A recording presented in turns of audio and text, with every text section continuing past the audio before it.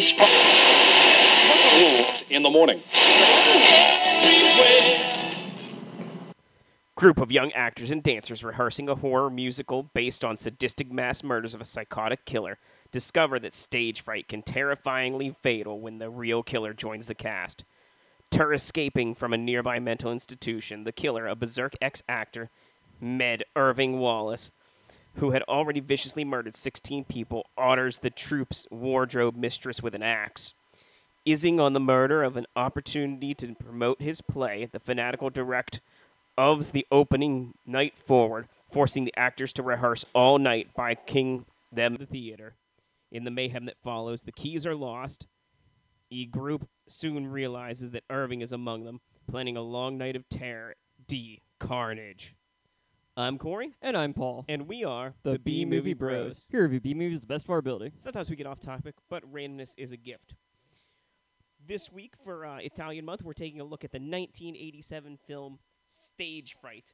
What you heard was the back of my former rental VHS, which is a little cut up and missing some letters here and there. So, aids to perfection. Let's dive right into this shit with our technical difficulties top and bottom 3. How about we start with the bottom here, Paul? Sounds good to me. So for me, number 3. Oh, so there's a murderous lunatic on the prowl. He happens to be a theater actor? Let's lock ourselves in the theater where he just killed someone all night, hide the key, and only let one person know where it is. I mean, what could go wrong? Could we have, like, a more cliched or, like, perfectly set up, like, slaughter on our hands? Come on, people, don't be that stupid. Number 2. Every time I think the kills are going to be, like, unique moving forward, the owl returns to using a fucking knife and just stabbing somebody. I'm like, come on, man. Like, you know, we started out with a pickaxe and then we downgraded to a fucking stabbing. Would have been great if he, like, killed them while hooting like an owl. That would have made this movie even better.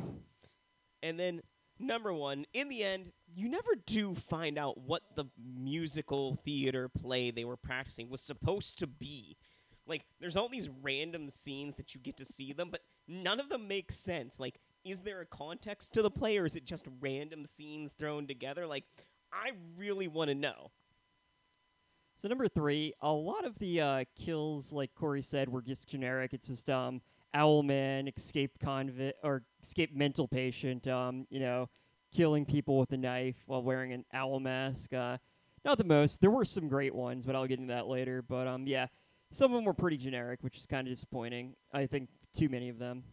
Number 2, so I didn't even realize that the escaped mental patient was actually an actor at first. I didn't make the connection with the name. I feel like he was silent. I don't think he said anything throughout the movie. I think, like, he should have, like, I don't know, there should have been something, like, where he said why he was killing them other than he was a former actor, like he had some kind of connection with the director, something like that, or he just, like, you know, lost, like, couldn't tell what the difference between reality and a play was, or maybe he wanted to create the ultimate play. Like, there really was none of it, so he just, ultimately, I get the idea, but I just felt like he became kind of generic in the end. He needed a soliloquy. Yeah, soliloquies or whatever. And number 1, yeah, like Corey said, I really want to know what the fuck was up with the play. Like, you got hookers, you got Cinderella, you got rape, murder, revenge, and owl people. Yeah, a guy in an owl mask dancing, and I have no idea what the fuck was going on.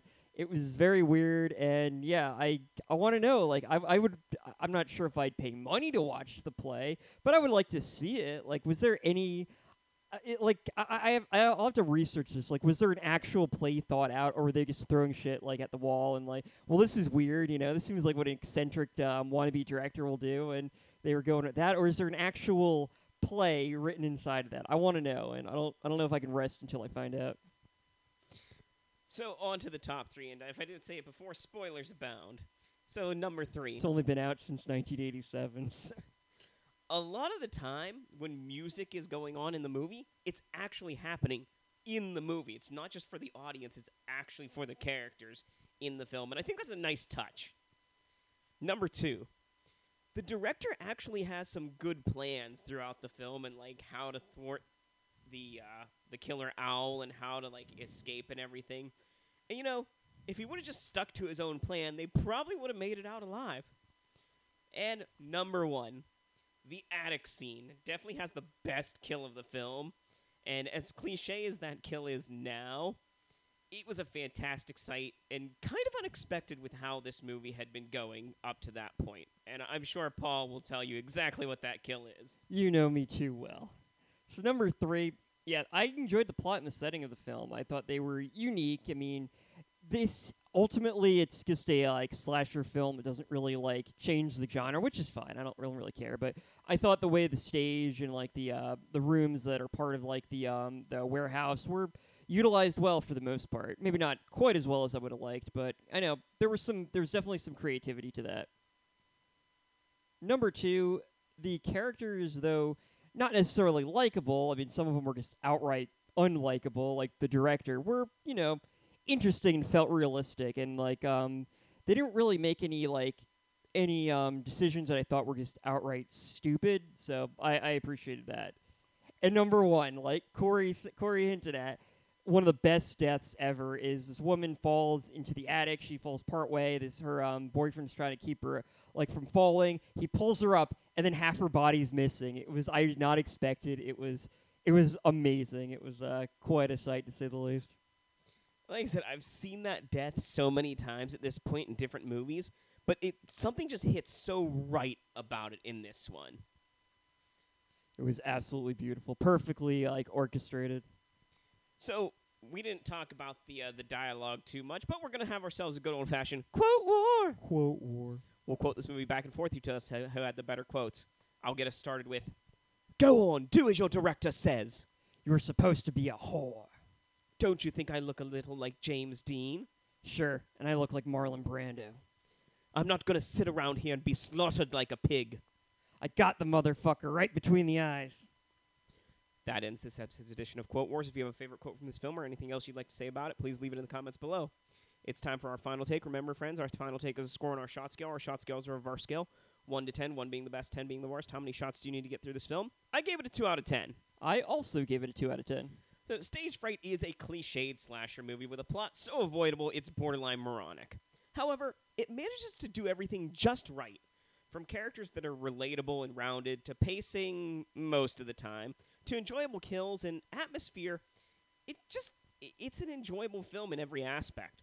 It's almost like a my first slasher film, as it'd be a good film to introduce someone into the subgenre. Stage Fright is an Italian slasher film from the 1980s that isn't all that unique in structure, but manages to establish a memorable identity for itself with its setting and characters, and some unique kills.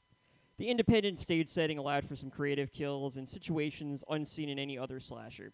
The characters each had their own unique personalities, and for the most part made intelligent and realistic decisions given the dire situation. They weren't all likable, but they didn't have to. They at least felt like actual people. The killer was unfortunately just some psycho. He had some connections being an actor, and his name is brought up by the director, hinting that there's a connection, but it's never really established or established upon. So it kind of made him unmemorable and kind of generic. And I really wish they had done something, considering that they utilized the stage play in the warehouse setting so much. I felt like there should have been more with the actual killer, but be that as it may, I know there is also a play inside the film which makes no sense. You never learn about it, and I really just want to fucking know like what the hell is up with the fucking owl and all the other stuff. But anyways, all that being said, Stage Fright is an excellent 80s slasher that manages to be fun and unique without revolutionizing the genre, which is perfectly fine with me. A film doesn't have to be groundbreaking or completely, revolutionary or anything like that to be enjoyable. It can just be fun. Well, now we always have ways to drink away this flick. Drink away this flick. So come on and grab your drink. Let's drink away this flick. Bum, bum, bum, bum. We'll give some drinking games for this film, but remember, friends, drink responsibly. Number 1, every time there's a first-person shot, take a drink. Number 2, every time the owl makes an appearance, take a drink. Number 3, whenever somebody screams, take a drink. And number 4, anytime the director says, "Mark!" take a drink. Every time music is playing on the actual set of the film, take a drink. Every time someone remembers a different part of the stage and warehouse that could be helpful to them, take a drink. Every time someone loses a body part, take a drink. And every time someone dances, take a drink. And those are your ways to drink away this flick. If you have any thoughts about this movie or anything else Beam related, leave us a comment either iTunes or SoundCloud. You can also email us at beammoviebros@gmail.com, like us on Facebook at facebook.com, follow us on Twitter at beammoviebros, and my personal Twitter at beammoviepaull. Check out all the content including reviews, interviews, and chats on our website beammoviebros.com, where we have new shows each week. If you want to help support the show, consider donating to our PayPal or Patreon accounts. Links right below. Well, we've come to the end of week 4 of Italian Month. So let's rank the movies we've seen so far. In the number 4 spot for me is Suspiria, because fucking witches. Number 3, 4 of the Short and sweet. Sums it up. Number 3, 4 of the Apocalypse. It was a good movie. A little disjointed, but very enjoyable. Number 2, Stage Fright. A slasher film that, very cliche, but once again, very enjoyable. Number 1, Cemetery Man. A so-called zombie movie with not a lot of zombiness to it that manages to hit the sweet spot for everything that it did. So number 4, Suspiria. I understand why it's so influential. Like I said, I really liked it the first time I saw it. Just I don't know, the subsequent times I've seen it, I was just able to notice a lot of the problems with it, and I just was less able to ignore those. I don't think it's a bad movie, but it's going on 4 for now on this list. Number 3, surprisingly, it was 4 of the Apocalypse. Like I've said before, I'm not really a Western fan, but I really liked this. I never thought a Western, especially by Lucio Fulci, would be as enjoyable as it was, but man, I actually really liked it. Number 2, Stage Fright. It's, like I said, not the most unique slasher, but it was fun, it was interesting, and it had some unique aspects to it. Number 1 was Cemetery Man. It was not at all what I expected. Man, it was enjoyable. I would definitely watch it again, and I plan on watching it plenty more times. I can say I've never seen a film quite like that. It's the uniqueness that Stage Fright didn't bring to the slasher film genre. Cemetery Man most definitely brought to the zombie franchise. Well, we have one more Friday, one more week for June, so it's a five-week month. So we're going to take a look at the next movie in the zombie franchise that we haven't seen from 1988, Zombie 3. Oh boy, is there going to be a zombie fighting a shark in this one? Sadly, no, Paul. Aww. Sadly, no. So until next time, friends, be brave, be alive, and be back for more. 여러분의